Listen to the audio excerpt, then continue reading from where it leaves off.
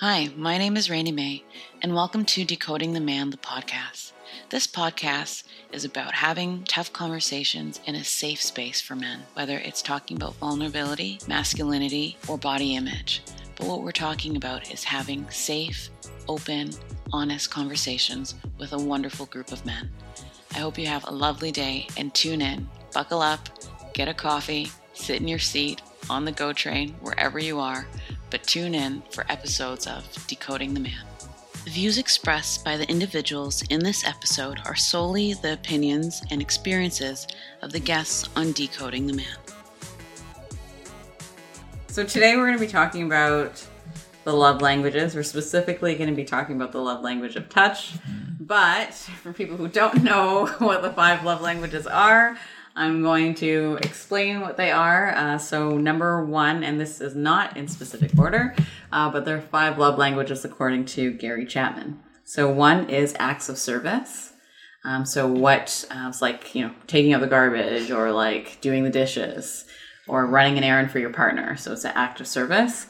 The other is words of affirmation. So I love you, I care about you, I support you. Language, how do we verbalize that? 3 is time. So spending quality time with somebody and making that time valuable. And so they know whether it's how you offer that time to them or they're asking you for time. 4 is gifts. So it could be big gifts, little gifts. What's the intention behind the gift? And the one we're going to be focusing on is touch. So that could be hugs, that could be connection. This is not video, so you don't know why I'm laughing. But touch, and what does it mean, right? And what does it mean for you? And sometimes when you start to bring touch into relationship, because I feel like men connect with acts of service often in touch.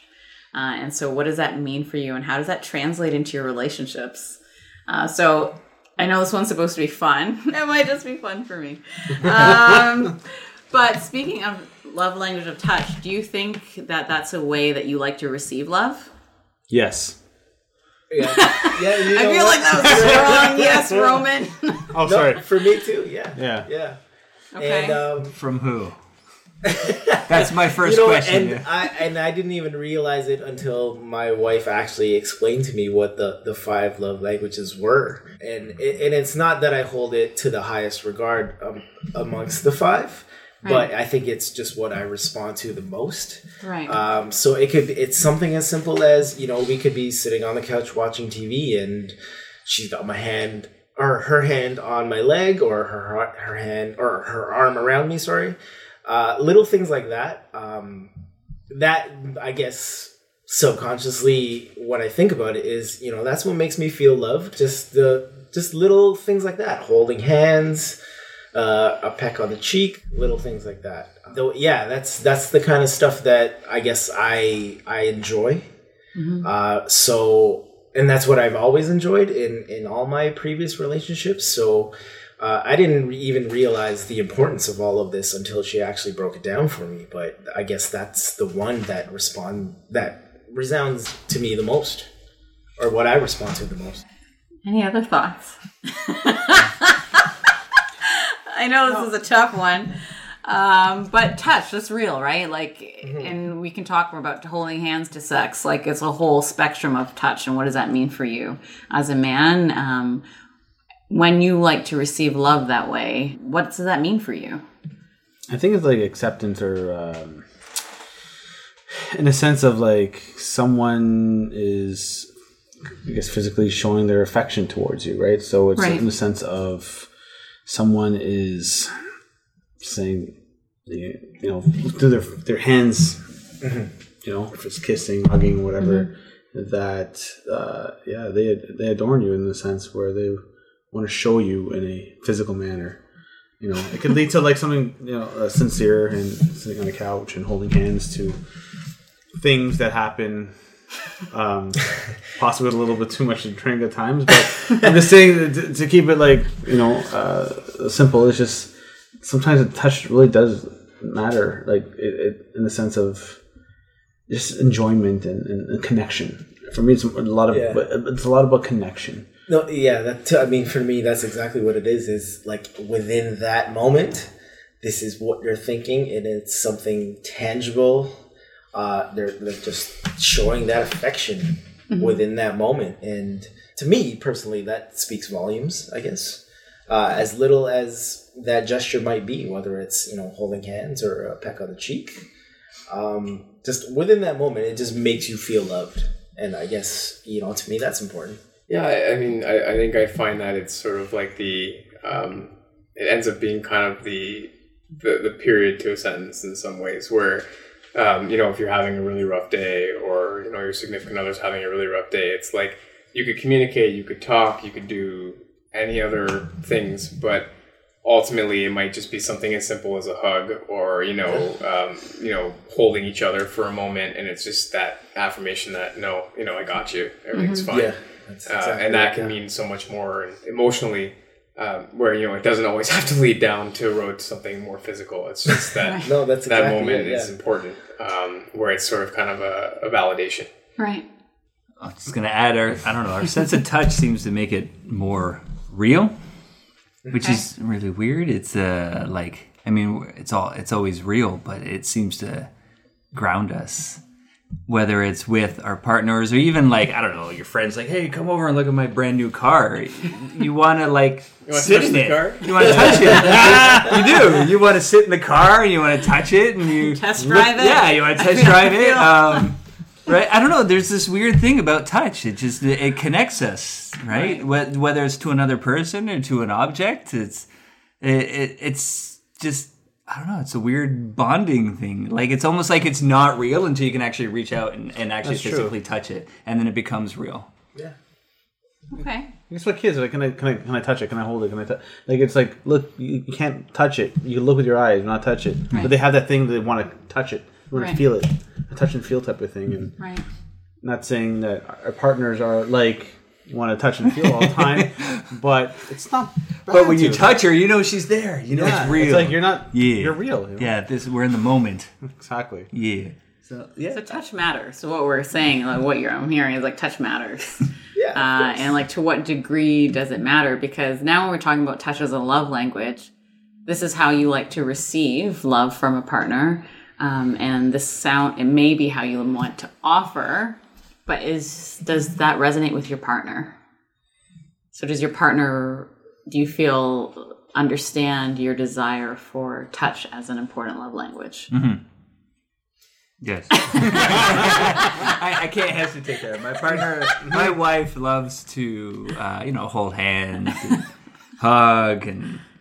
when we're passing each other in the kitchen, there's some squeezing involved of, certain areas. So, yeah, it's definitely part of our relationship. Right. The sense of touch and how we show affection to each other. But I also think, it's also a sense of, reassurance or support. Like, if your partner's going through a trying time, you can say all the right things, but sometimes, clasping their hand and rubbing your thumb over them and making sure that it's a tenderness, it's a softness, but it's that is a physical reassurance that things are going to be okay. Right. Or the saying is the hug makes everything better, right? Yes. Yeah, even I find, we're so busy all the time that I have to try to remember to before I go, give a kiss or a hug or something like that. Right. And sometimes I don't. And, and it's my wife will always be quick to give me that look, and you're like, oh shit, yeah, I better go back. And but that's a weird moment too, because as your lives get really busy, do you stay conscious to make the time, right, or make the effort to do something as simple as a little hug or a peck or something like that, right? And so when you think about touch, though, it's also an emotional connection. Absolutely. Right? So sometimes we look at touch and yes, I'm touching this tangible thing, whatever it might be. But it's not just the person that you're receiving the touch from or you're requesting the touch from is a person who has emotion. And that emotion is connected to touch. Just like you say that when I'm touched, I receive love. Yes, it's connected to emotion. Do I understand the complexity of that? If I just show up and say, I'm here, what does that really translate to for your partner or for yourself? Well, I think that's what the key is, right? The whole reason why these 5 love languages were outlined in the first place is knowing not only knowing what's important to you, but Right. knowing what's important to your partner. Right. And being able to communicate that. Because for me personally, if touch is the one I respond to the most, that's going to be my natural inclination, is to reciprocate that. Right. But if my partner, if that's not her number one Right. language, then the message that I'm trying to get across might not get across exactly the way I want it to, because that's not what she responds to. Right. So the key is knowing what your partner responds to Right. first and foremost. And that just kind of just goes back to communication in general. It's knowing what they respond to, what's Right. important to them first and foremost, Right. and being able to communicate that way. Yeah, I don't think we take the time to find out or even ask. That's it. No. That's exactly it. Yeah. Right. Yeah. But it also, in a sense, like knowing that there's the 5 love languages, that you can manipulate the other person while identifying what they like. So if someone likes gifts, for instance. I'm going to buy this girl a nice little purse, and I want to get myself my touch. You know what I'm saying? Like, Right. you can read it and you can manipulate it in your own way. So if you're really that in tune with that, you can kind of gauge how they are. So if it's like tasks, maybe I cut the lawn today, I put, I edged it, and she's like, oh my gosh, that's so nice. But you know that this is how she recognizes it, right? Right. And then you're going to get yours in the end, right? So Where's my it's love a double language edged- of touch? Yeah, it's like I'm gonna love language you. So I find it's like you can use it, but it's like a power for good than evil, right? Like Right. You have to decide how you're going to use it. Yeah. But like at the end of the day, we're also talking about like desire, for sure. right? So it's like, do I feel desired by my partner? What makes me feel desired by my But who partner? doesn't want to? And that's the thing that leads into, if you're not getting that from that person, if you're not feeling desired by the person you want to be with, there's only so much like no you can take. And then Okay. people have a breaking point where it's like, I'm tired of being rejected, I'm tired of being rejected. And I guess the point is like, you know what? I'm not going to do this again. I'm not going to save myself. And sometimes people look somewhere else. Right. So thinking about on that theme of desire and going somewhere else, like what is the break point though? I think maybe the constant rejection of the person you want it from, and possibly acceptance of other people. So if someone's giving you what you want, Right. but they're not who you want it from, then if you keep on Right. hitting like a dead end with your significant other, you may just put the car in reverse and then point it towards a direction where you have acceptance. But see, communication is key here, because if a lot of people, they don't even bother to try to figure out what the block is. Right. It's just like, oh well, that's how they feel. So Right. I'm this relationship is over, or I'm going to seek other things. But that's ridiculous. Like, I think just talking and being open and honest solves a lot of problems. And sometimes you have to pry it out of the other person. Right. But it's like feeling rejected. Big deal. You know what I mean? Like, you're going to get rejected. You're going to feel that way. But without resolving it, Right. to try to move on, I find is like you're giving up. You're not taking the time to figure out what the problem is. And you know what? Sometimes people are not compatible, and that happens, and there's nothing wrong with that. Right. But to truly explore all avenues and then go, we just don't match. Like, I Right. get that. But when I hear kind of what Roman's saying from a lot of guys, where it's like, oh well, this is happening or this is happening, I'm just sick of it, and then they get attention from someone else and they kind of like that attention. I can empathize, I can understand, Right. why they would like that attention, but Right. like, come on, it's that point where it's like, well, you should try to solve the problem first instead of leaving unfinished business. So you talked about something, there's a wall, right? So when my partner rejects me, there's a wall between us, right? Between our intimacy. And now can I figure out what's like brick by brick, what are Right. the bricks that created that wall?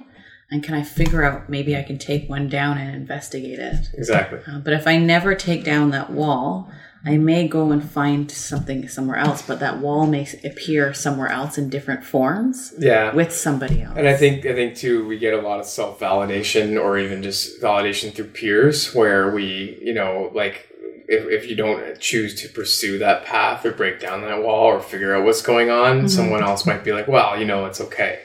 And again, back to that idea of not exploring your own emotions or not being willing to openly talk or be free, it causes that kind of thing, and I don't know. I've seen it, right? Where you have friends who are in either a good relationship that goes bad, or they're in a bad relationship and they just can't figure out what's working and what isn't, but they won't take the time to figure it out. Right. You know? Which is okay. Either way, whatever happens, it is what it is. But Right. it's whether I do step out and look for that validation. What's my recovery? At some point, I have to deal with myself. What is it that I was seeking, and what was I seeking in an experience? Was it validation? Was it being desired? What is happening in that space? But I think sometimes like you might be the problem too, right? And if you're not willing to like explore within or even think about that as an option, then you're just doomed to repeat that. Right. Where you're gonna go into another relationship and see the same patterns arise. Part of it is self-awareness is really what we're talking about. Is will I take the time to become aware of what's happening for me, whether I have already stepped into that other zone, or I decide that I'm going to step back into myself to discover it. But part of it is, what do I like? What do I need? What do I want? And do I feel comfortable enough to verbalize some of those things? That's the thing. If it's like you're in a relationship that you have a lot of things invested in, right, and you're feeling this way, or feeling possibly rejected, right, by the other person, I think you gotta like really communicate and let that person know. Because if you don't, and you give up, and you throw something good away, or you just basically go to somewhere else that's less resistant on that, and you're gonna get that acceptance. Right. Like you're not really doing a service to yourself or the relationship. Like if it's been a long time and you guys gone through a lot of stuff, are you willing to throw it to the side if things are just not working, in bed, for instance? Like maybe there's something going on with that person that, hormonally, like physically, emotionally, that they don't feel.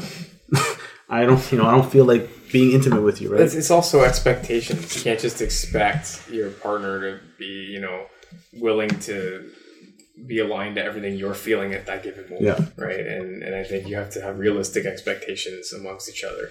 That's how I think a good relationship flourishes, right? Where it's if you have ridiculous expectations, then they're going to fail them, and then you're going to create something that's toxic. Or if you have realistic expectations, then you're kind of you're propping each other up at that point, so you're going to succeed. I think that's a whole other dynamic, right? Where it's like if like you said, if someone's having like issues in bed, well, if they're expecting that it's going to be great all the time, you know what I mean? Then it's not going to be, right?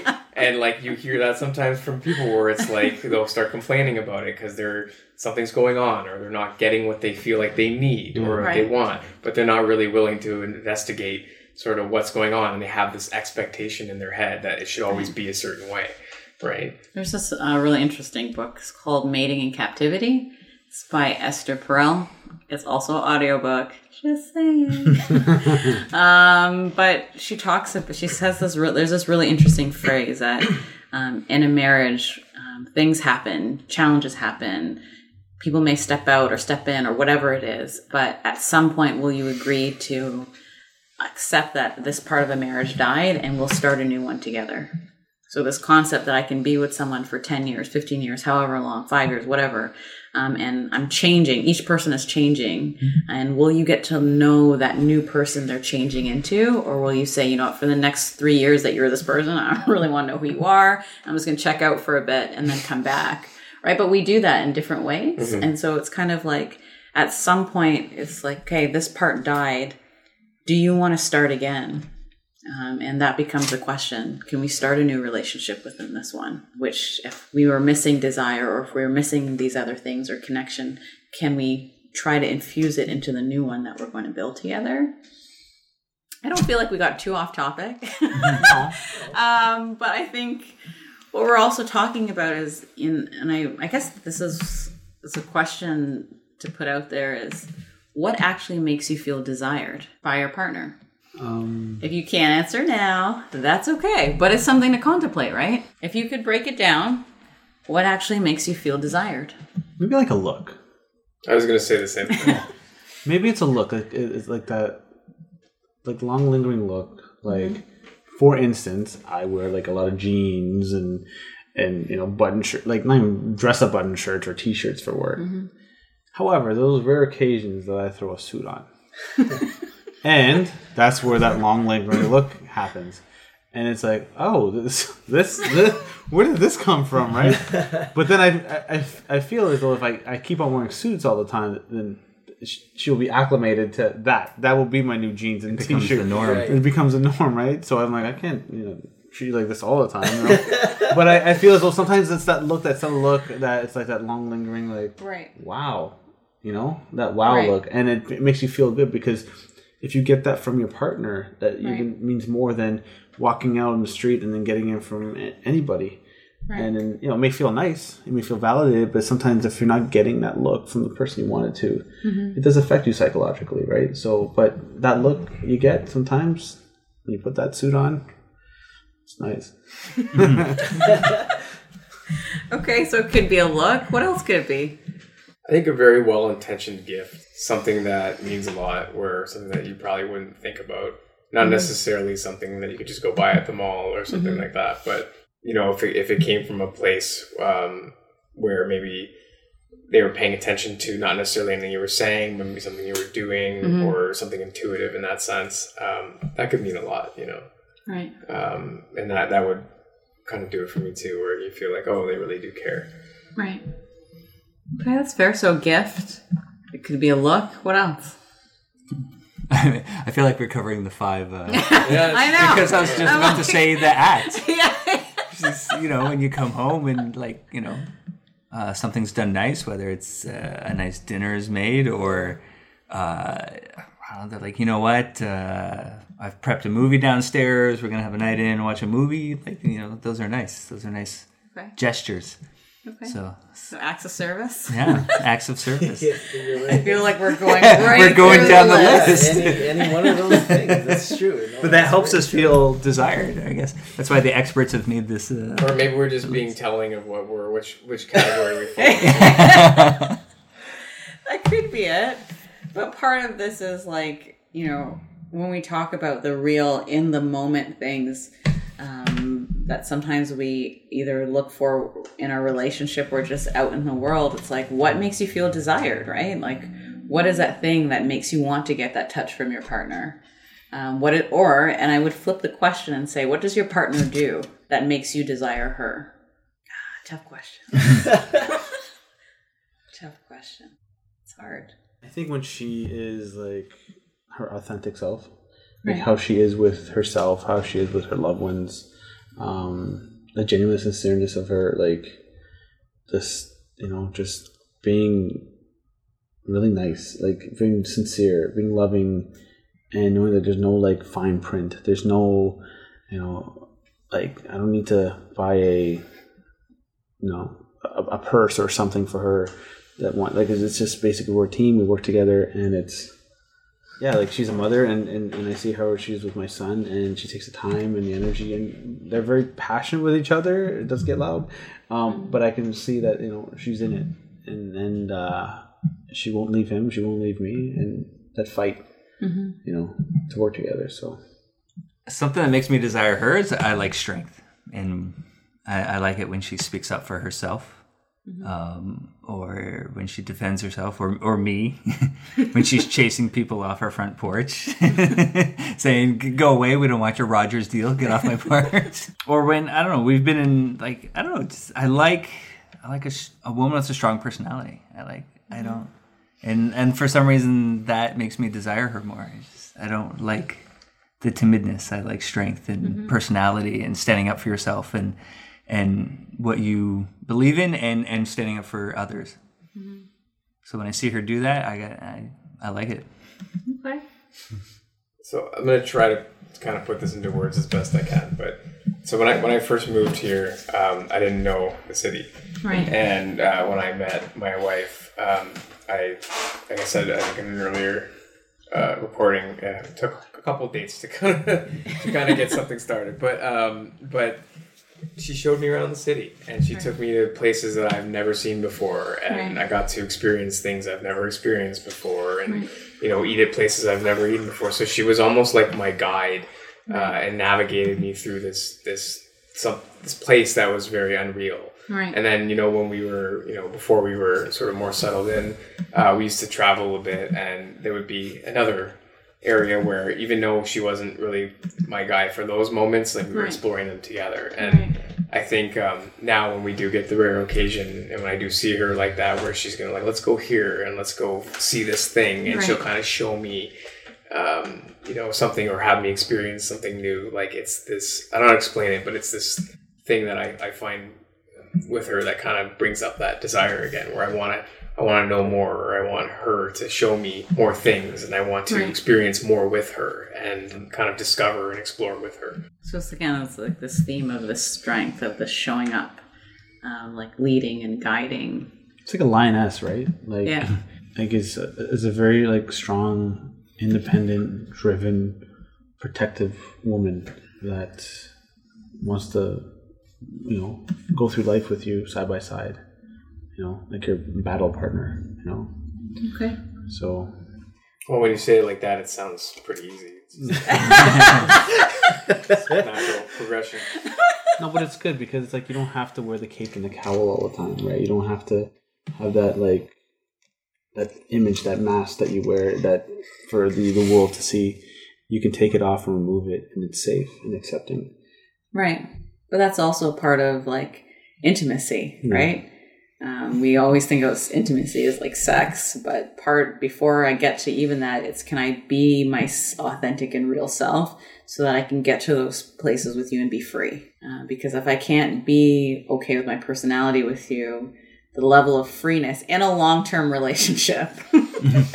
Let's just put this conversation in a box. Be very clear what we're talking about, because long-term relationships and intimacy and sex is different from short-term relationships. Spontaneity, fun, all that sort of stuff. It comes, it goes, whatever, right? That's different. But in a long-term relationship is how do I keep that desire alive, right? How do I keep that intimacy alive? So that's a whole, just putting it in a frame, specifically about what we're talking about, right? Being your authentic self with somebody that in a long-term relationship can spark intimacy. Then I have the room to be playful or silly or whatever it is, which is different from short-term relationship. Okay, I feel like we need to have some more fun now. This was the fun talk. I just sucked all the energy out, and I was like, So when we talked about the emotional side of these things. So I guess the fun part would be the actual, the sexual act with your partner. Are you free enough to tell your partner what your fantasy is? Yes. I feel like Roman was just out the gate. Sorry. I was waiting for that question all evening. No, but I think if you're in a long-term relationship, that the best thing of being in that relationship is that the other person knows what you like. In the sense, I'm not talking about specific acts or gestures, but they know what you like, and you know what they like without having to verbalize it. Right. And that's an amazing thing, and you can be, you can release the control, you can release the power, you can release the. If you're in a position of authority or power or control, whatever, you can allow someone to take care of you. If you're always taking care of people, some people have the whole thing that sex is a power struggle, right? Right. Who's controlling what and whatever. But if you kind of know that we can work with each other and know each other and what each other's interests are and what each other likes, it's really amazing. Well, we know what Roman's life is like. What? But yeah, do you feel comfortable enough to tell your partner what your fantasy is? Yeah, I think to Roman's point, with a long-term relationship, you sort of figure out kind of what each other likes. And, right. But I think my favorite thing is sort of as you go, it just becomes fun.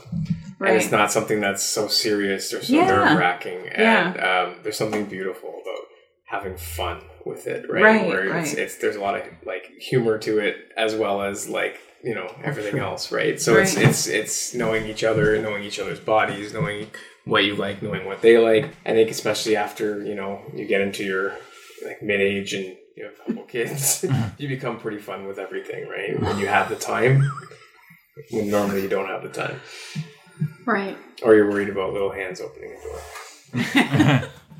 That's where we get the lock. Right. But again, we were talking about playfulness, right? Like that's a part of a long-term relationship. How do you find playfulness in your relationship after 3 years, 4 years, 5 years, 10 years? After everybody's bodies change. It gets harder. Just women's bodies change, men's bodies change too, right? It's a whole different topic on that. We'll save that for another time. I'm going to write it down. They can't see us, right? But that's real, right?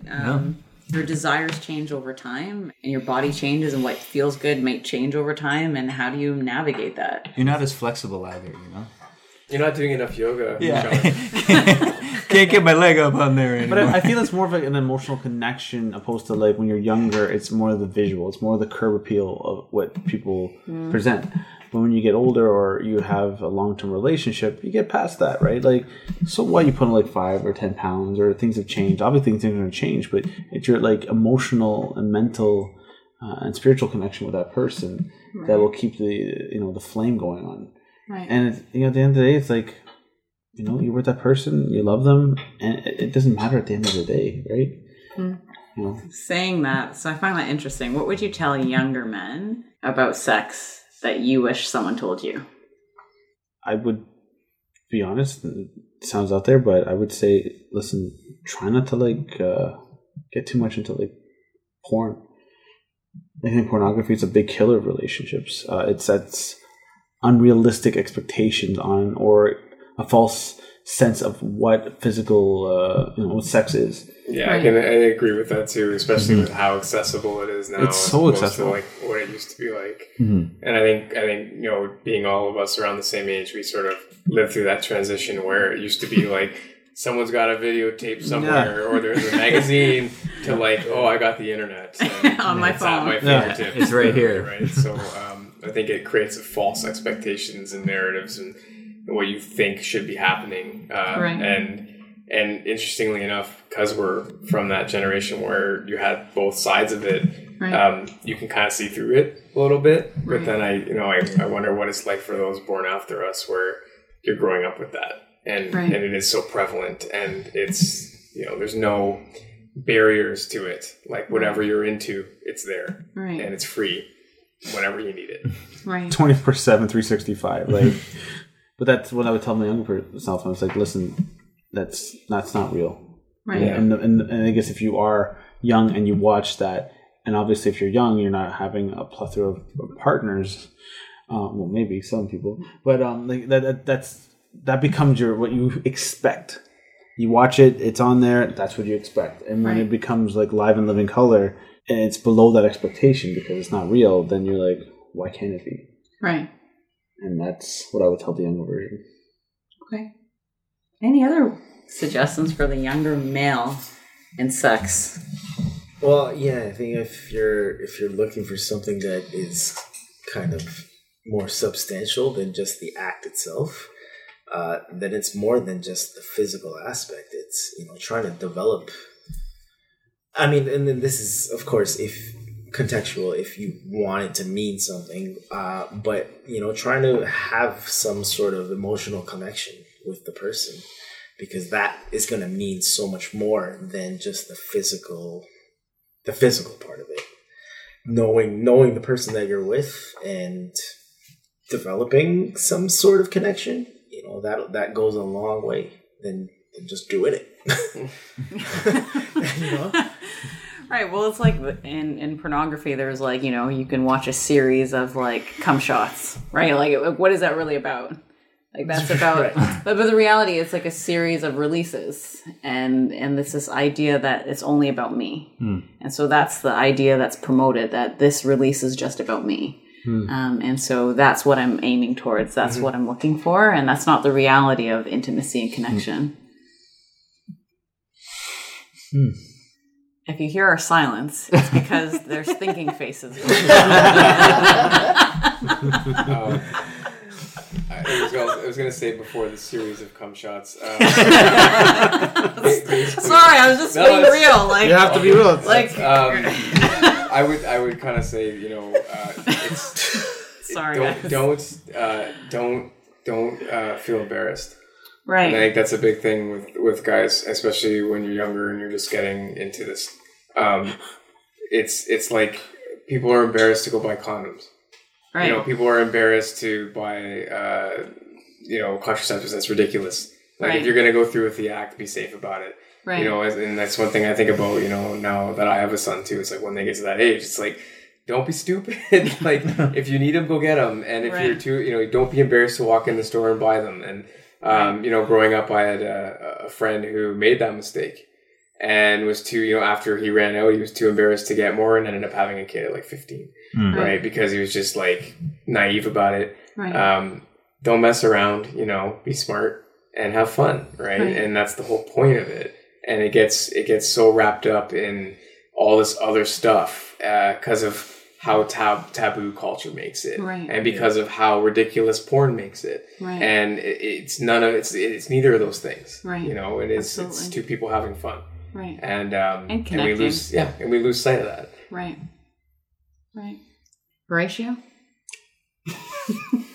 Horatio the bartender. Be safe. Here's a question for Davey.